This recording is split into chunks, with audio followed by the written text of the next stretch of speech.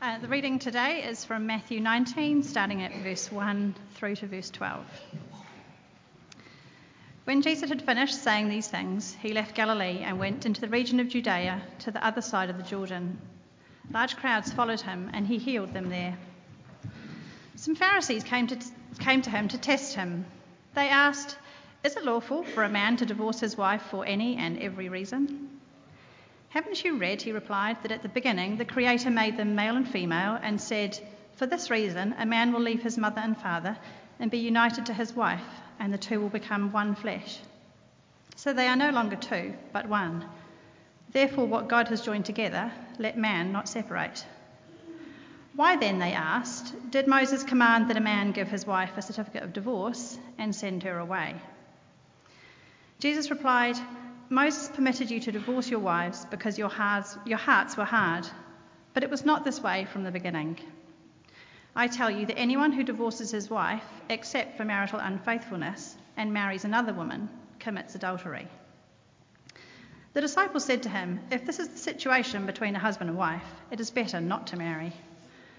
Jesus replied, "Not everyone can accept this word, but only those to whom it has been given.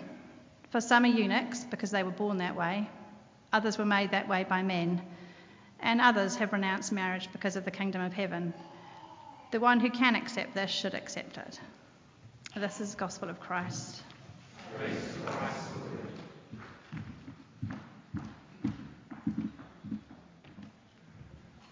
Thanks, Jess, for reading that out. I've just realised we're running late and we've run out of time, so sorry about that.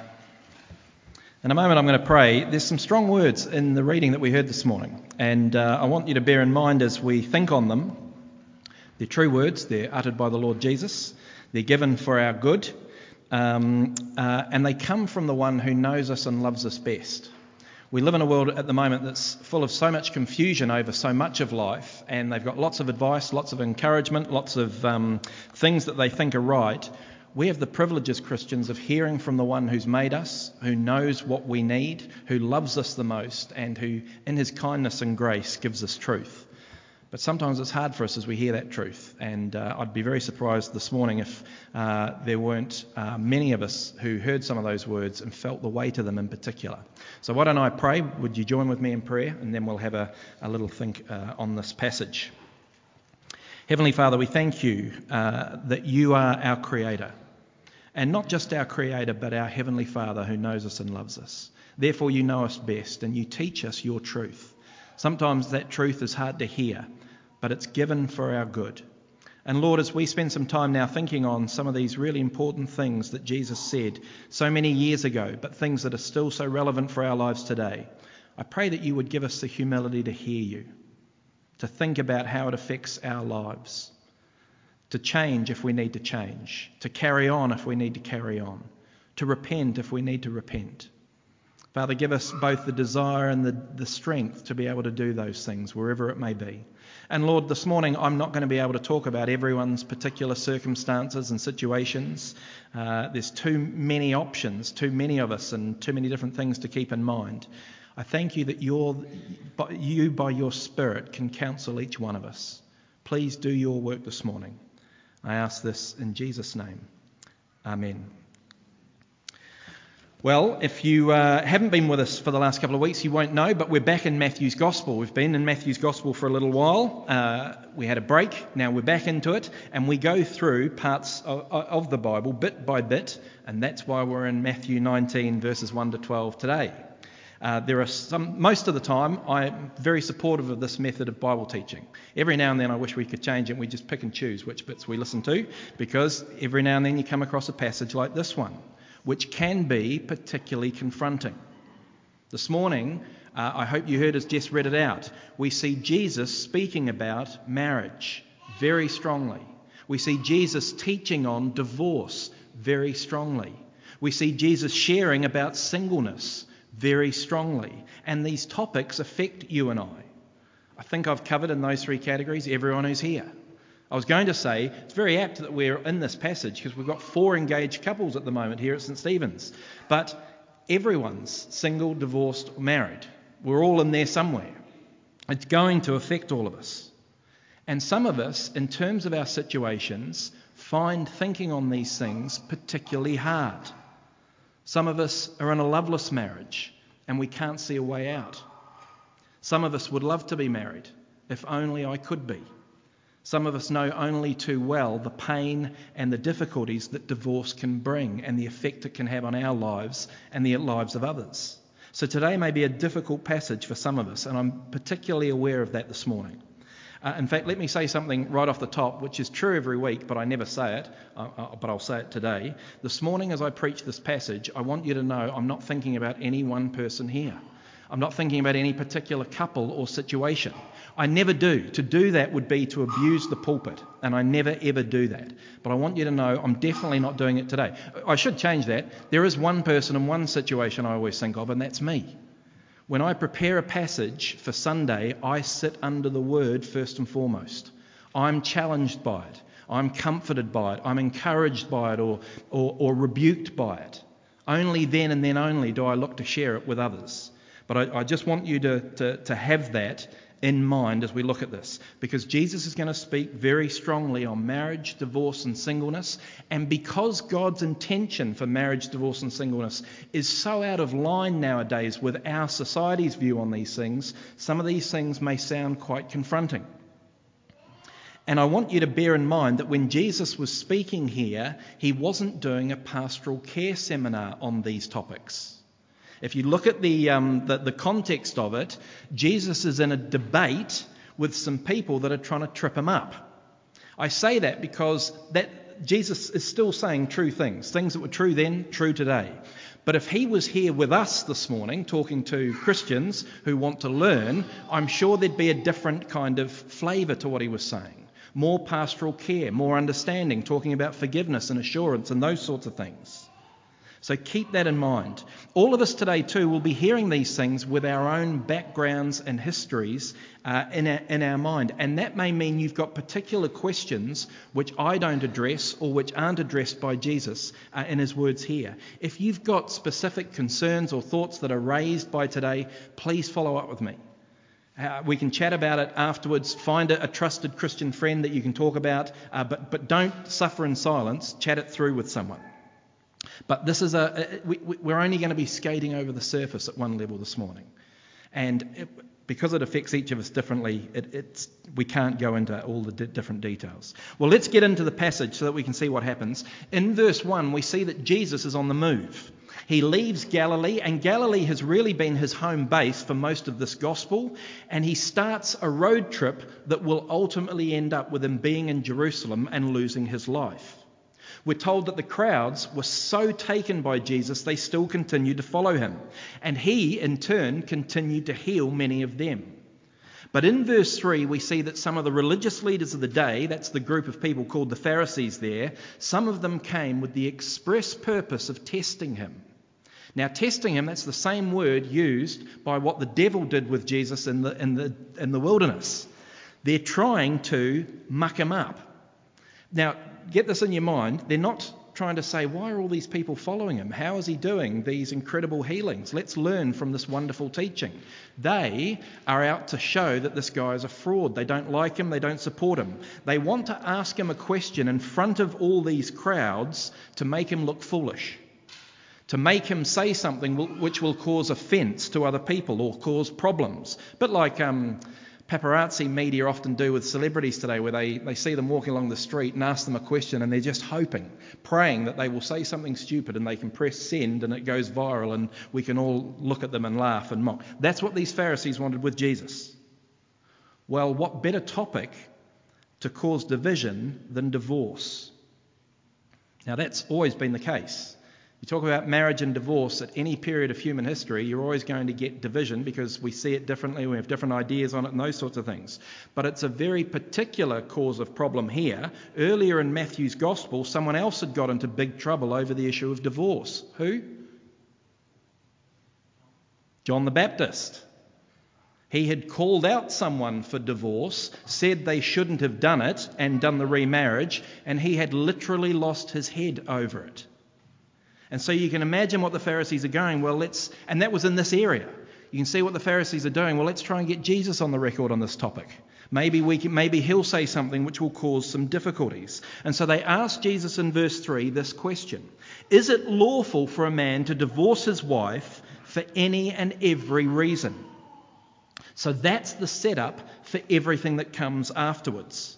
And I'd like to look at the rest of the passage in 3 sections. I think it breaks up very neatly into 3 sections. Jesus is going to speak about marriage in verses 4 to 6. He's going to speak about divorce in verses 7 to 10. And then he's going to speak about singleness in verses 11 to 12. So firstly, marriage, verses 4 to 6. And the first thing I want you to notice here, and it's very important, is that although their question was totally about divorce, Jesus doesn't mention divorce in his answer. Not once. He only purely talks about marriage. That's a very important principle. So many people in our world and our culture at the moment, when they are thinking about their view on divorce, when they're thinking about what divorce is, they only think about divorce abstracted from everything else. And they only think about divorce based on their own experience or what they see other people do or on personal preference. Jesus says you can only understand divorce when you put it into its context of marriage. And not just anyone's idea of marriage, God's purpose and idea of marriage. The one who created this thing. You can't understand divorce or really talk about divorce unless you understand marriage as God intended it. So look at his answer, verse 4. They say, is it lawful for a man to divorce his wife for any and every reason? He says, verse 4, haven't you read that at the beginning the Creator made them male and female and said, for this reason a man will leave his father and mother and be united to his wife, and the two will become one flesh. So they are no longer two, but one. Therefore, what God has joined together, let man not separate. It's a great answer here. Don't talk to me about divorce. Think about what marriage is. Think about what its purpose is. He starts off his answer by saying, haven't you read? And then he quotes Genesis 1 and Genesis 2. Very important. That's the words that he uses there. It's quite the dig that he's making. He's allowed to make a dig here because their question is so outrageous. But he's basically saying, haven't you read? Don't you remember page 1 and page 2 of this book that you guys are supposed to be experts in? What I'm about to tell you is ABC. What I'm about to remind you of is 1, 2, 3. It's right at the beginning of this book that you should know about. And the Genesis quotes remind them of the truth and the intention of marriage according to God. Marriage is fundamental to the way he's created us in this world. And some of it sounds odd today because we live in a world where marriage has been so devalued, where it's been, in recent years, redefined, where it's treated with such little reverence and little respect. And so Jesus says, if you want to speak about divorce, you have to be reminded about what God wants in marriage. And Jesus says in these words that marriage is about a man and a woman, and it involves leaving as well as cleaving, if you remember that old phrase, leaving and cleaving. Important, both those components. When a couple get married, the new relationship is so important, you leave behind aspects of your life from the past, even the most important human relationship that you have up until that point, the relationship with your parents. For this reason, a man will leave his father and mother to be united. And then you cleave, you unite, you get glued together. And you see that uniting, that gluing, that becoming together is the most significant thing he's highlighting in these verses. They've asked him about divorce, which is separation. He says, think about the opposite, which is the gluing together. 4 times in these few verses, Jesus highlights the same thing. Verse 5, be united. Later on in verse 5, the two become one flesh. Verse 6, no longer two but one. Then, the last words that he says here are not a quote from Genesis anymore. This is Jesus speaking himself. This is his summary statement of everything that Genesis says. Verse 6, what God has joined together, let man not separate. Think about that again. What's his main point here? Don't miss it. Be united, two become one flesh, no longer two but one. What God has joined together, let man not separate. Time and time again, what Jesus is at pains to highlight here is that marriage is permanent. Marriage is lifelong. In his mind and in God's intention, marriage is about remaining, permanence, lasting the distance until death. And notice Jesus says, God is behind marriage. What God has joined together, let man not separate. Ever thought about your marriage in that way? Marriage is God's work. He joins two people together. Divorce is always a human endeavour. People talk about a marriage made in heaven. Don't know what that is yet, except now I think every marriage is a marriage made in heaven. Because what God has joined together, let man not separate. Now, if it struck you how significant and serious these words are that I'm saying about marriage and how different it is from the attitude we have to marriage today, you're quite right. Do you see how lightly we think of marriage comparatively today? How casually we think about marriage and treat it today? Today often we have an attitude where, well, I'll give it a crack, see if it works. That is so different, so cavalier compared to how Jesus talks about God's intention for marriage. And that's seen in the way when we think about potential suitors for marriage, we talk about things of total irrelevance. Height's a big factor for me. They must be taller. Really? That's the defining aspect. Or we think about looks, or we think about money and career, or we think about what age they are. They must be younger or they must be older. Or we think about how we must feel a certain way when we look upon them. All those things will change over a lifetime. All of them. Even the height. I'm told we shrink as we get older. And yet they're the things that we put so much stock in as we're trying to think about who we will marry. Pick a person who loves Jesus. Pick a person who is trustworthy. Pick a person who is servant-hearted and humble, because you're going to be spending your life with them. You don't know what life will throw at you over the years. Pick a person you'll be proud to stand alongside you, and you know they'll be a support to you as you seek to support them going through it. God has joined you together. You'll be facing things together. Don't worry about their hair.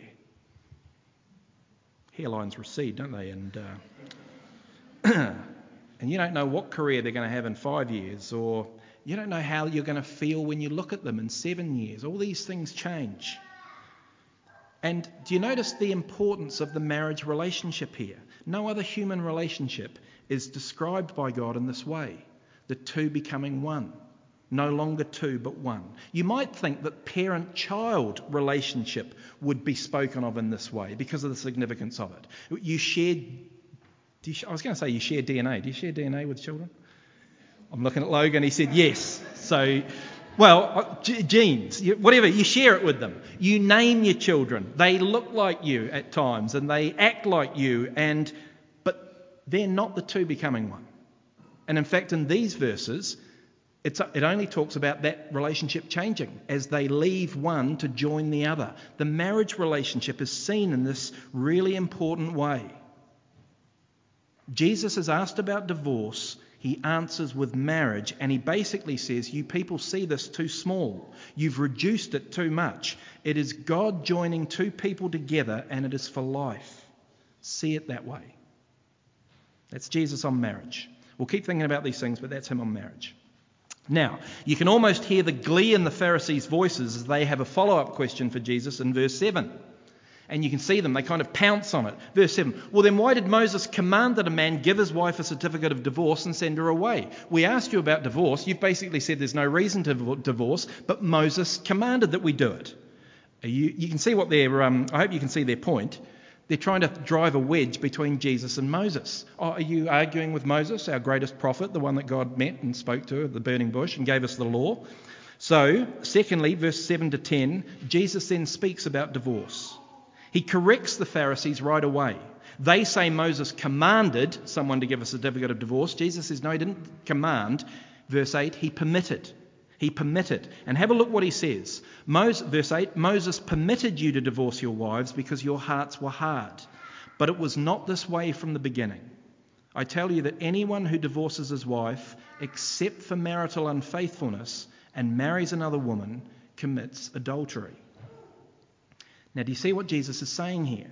He's saying the purpose of marriage, the intention of marriage, doesn't include divorce. The way it was from the beginning was lifelong, permanent. It's only, he says, because of the hardness of our hearts.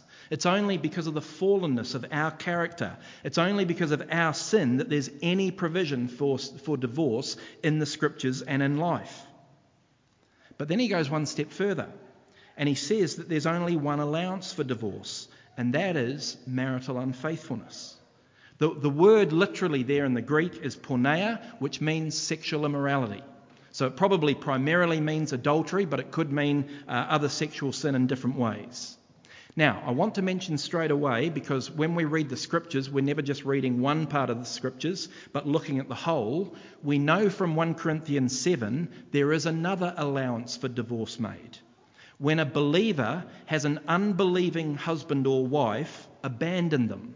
That too is reason for divorce, according to Paul. But do you see the difference in terms of Jesus and Paul's teaching on divorce to the world's? They say there's two reasons, legitimate reasons. And if you haven't divorced over that, you've made a mistake, and there is sin as a consequence. This is so different from... Most of us today, if you're my age or younger, you won't remember a world when there wasn't no false divorce. But there used to be. Every country around the world, certainly in the West, you used to have to prove why you were able to be divorced in a court of law. And there were only certain criteria to allow you to have divorce in a court of law. Usually the 3 big A's. What are the 3 big A's? Adultery, abuse, abandonment. And you used to have to prove that in a court of law. Otherwise you couldn't get divorced. But then no-fault divorce, that's what they call it, has crept into most Western countries. Anyone know when it came in New Zealand? 1980. It was 1980 exactly. And you can see the divorce rate literally double overnight. That's what happened. Because now you can just get divorced. Irreconcilable differences are the one. Do you see what Jesus is teaching here? Do you see what God's intention? It's so different. Now these words can be hard because some people hear this and, well, I've been through a divorce and it wasn't that. And where does that place me? What does that mean? These are questions that we need to wrestle with as Christians. There's even a dispute in Christianity whether any remarriage can happen. There are some Christians who believe that there may be provision for divorce, but not necessarily remarriage. This has been the cause of difficult discussions and thoughts for Christians down through the ages. My personal take is that divorce does allow remarriage. But there are Christians who think differently, and conscience on this issue is a really big deal.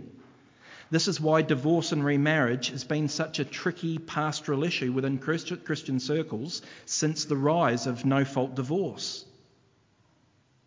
If you'll just excuse me talking about myself for a moment, but this is a tricky one for me sometimes when I'm asked to marry a couple. For 2 reasons. In fact, when a couple come and ask me whether I can marry them, I don't say yes to marrying them. I say yes to taking them on for marriage prep. Actually, I haven't done that to you guys yet because it was a phone call. Let me tell you, I only say yes to doing marriage prep. Because marriage is so important, remember what Jesus has just said, you can't muck around with it. And remarriage of divorce is so significant, Jesus says, if you muck it up, you may be carrying on with adultery. So I take time to get to know the couple. Now, there's some hard teaching there on it, but I hope you can see what God's saying. And he's saying it because divorce is devastating. The results of it never just affects the person. It affects, as Rena was talking about, families and communities coming together. Divorce does the opposite. It affects those families and communities. It causes deep pain and division. Now, I want you to hear the truth of it. This is true, so we've got to try and live it out. It's also hard teaching, and so we've also got to remember in this that we follow a Saviour. We follow one who is the one who's died for us, and divorce is not the unforgivable sin. There is forgiveness. But we need to be truthful and honouring to God about what he said in these kind of areas. So I'm going to come back again to this, but he's spoken about marriage, he's spoken about divorce. Thirdly, lastly, he speaks about singleness. If you're sitting here thinking, oh my goodness, Jesus, those words are hard, you're not the only one. At this point, we don't hear from the Pharisees anymore. Now the disciples come in, and the disciples are Jesus' followers. And they say in verse 10, if this is the situation between a husband and a wife, it's better not to marry. So you can see they've felt the weight of what Jesus is saying in terms of the significance of marriage and the provision for divorce. And Jesus doesn't deny that. He has raised the bar on the expectation of marriage, and he's raised the bar on what it is to be divorced. And the disciples say, well, who can live that out? And Jesus says, basically, not everyone. Not everyone can be married.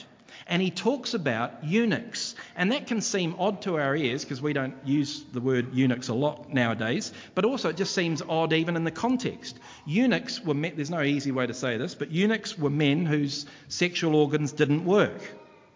And they were probably the largest contingent of people back then who weren't married, because most people were married back then.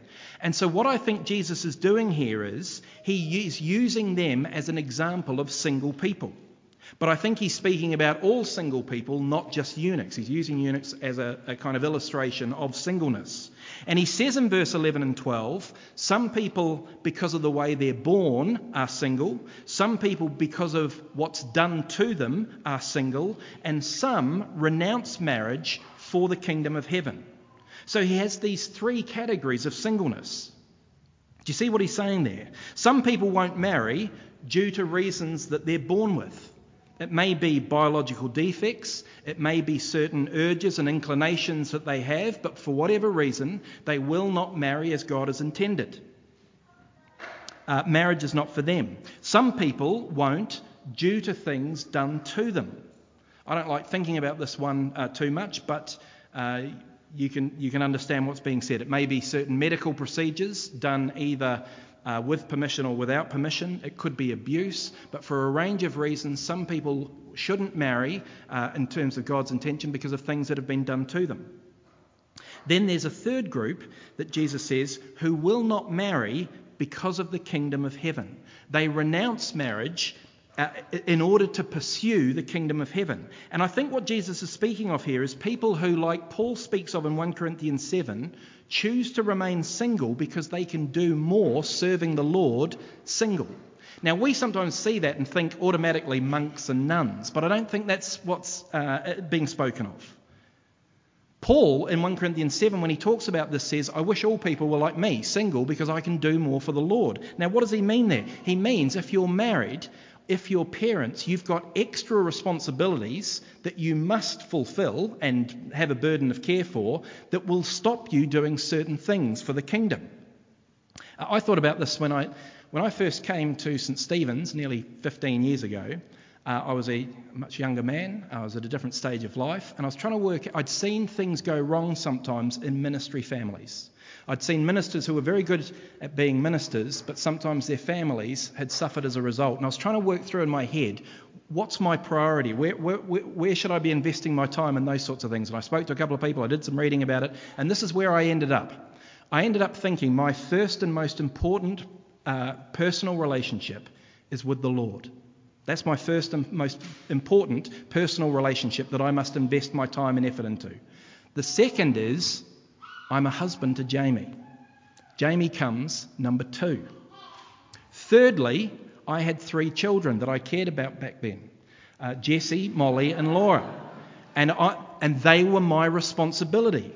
Now, I only care about 2 of them now. One of them has been palmed off to someone else. Miriam, that's your responsibility. I still care about the other 2. Then I was the minister of St. Stephen's. Do you see the difference that makes? There were some times and some things and occasions where I said no, because before I was the minister at St. Stephen's able to do things for the kingdom, I was Jamie's husband, or I was Molly's father, or I was Laura's dad. I didn't give up anything for Jessie, but you can see how that works. And that happens. And you can see down through the ages, God has done incredible things through single Christians. Think of some of the mission partners who've gone on the mission field and without other responsibilities have been able to do wonderful things, or God do it through them. Think of some of the great, even in recent years, some of the wonderful servants of God, someone like John Chapman in Australia or Vaughan Roberts in England. Think of John Stott and Dick Lucas. Think of the Apostle Paul. Think of Jesus. These people were single And because they were single, they worked powerfully for the kingdom of God. Jesus says here, marriage isn't for everyone.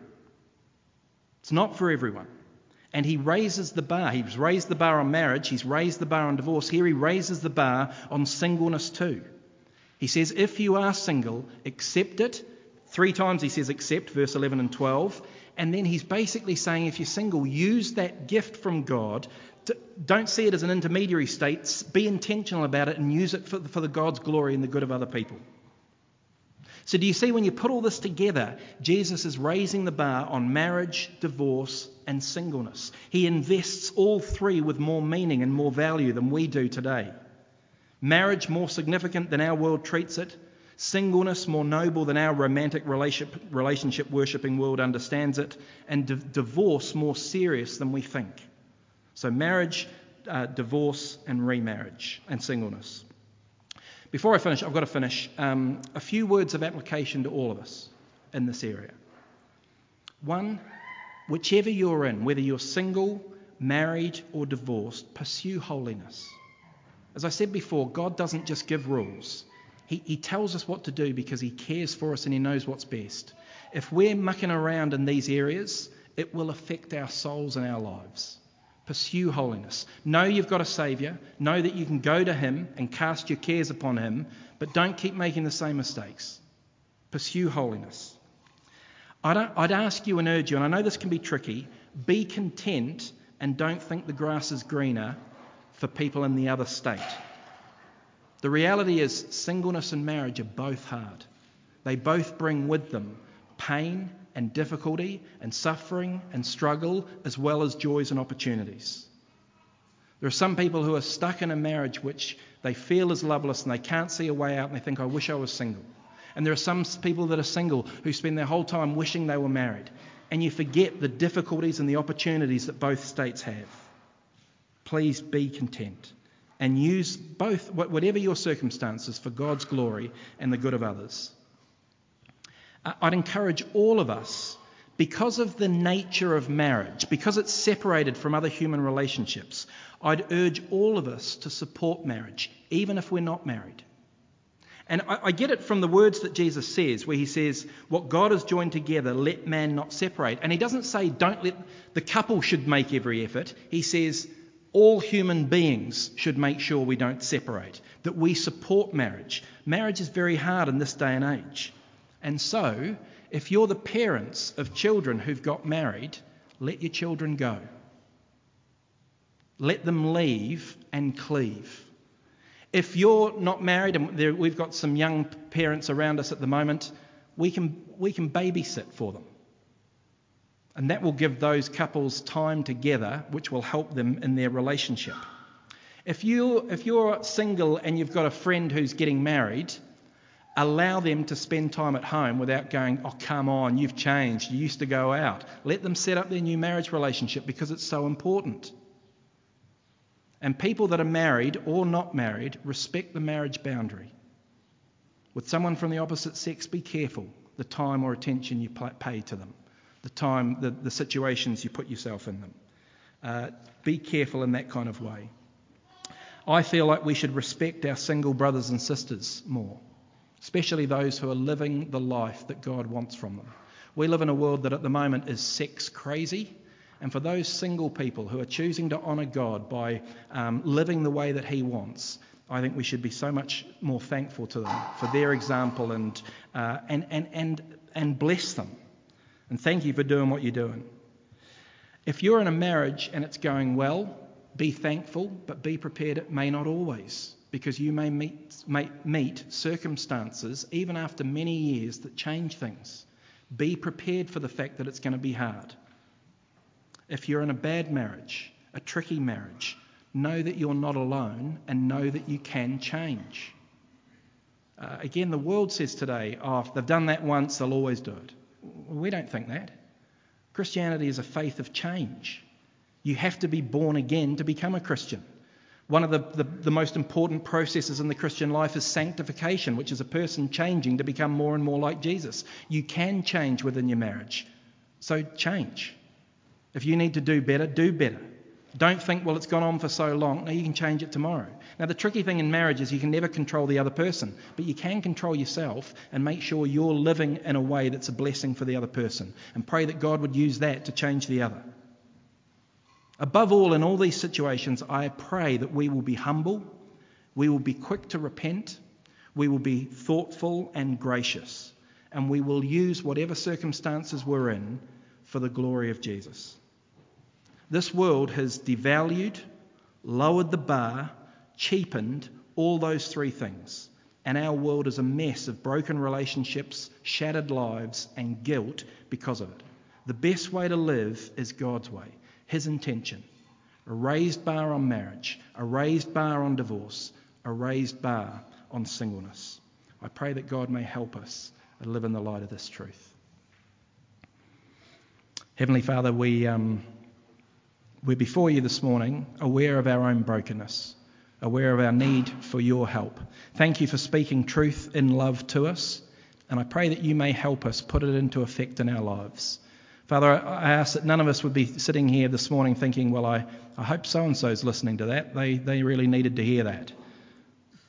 Please show us where we need to hear it. We need to make some changes, to live in a way that honours you, which is better for us, and sets a great example to the world outside us. And I pray that we would do it for the glory of the one who died for us to make us your children, the Lord Jesus Christ.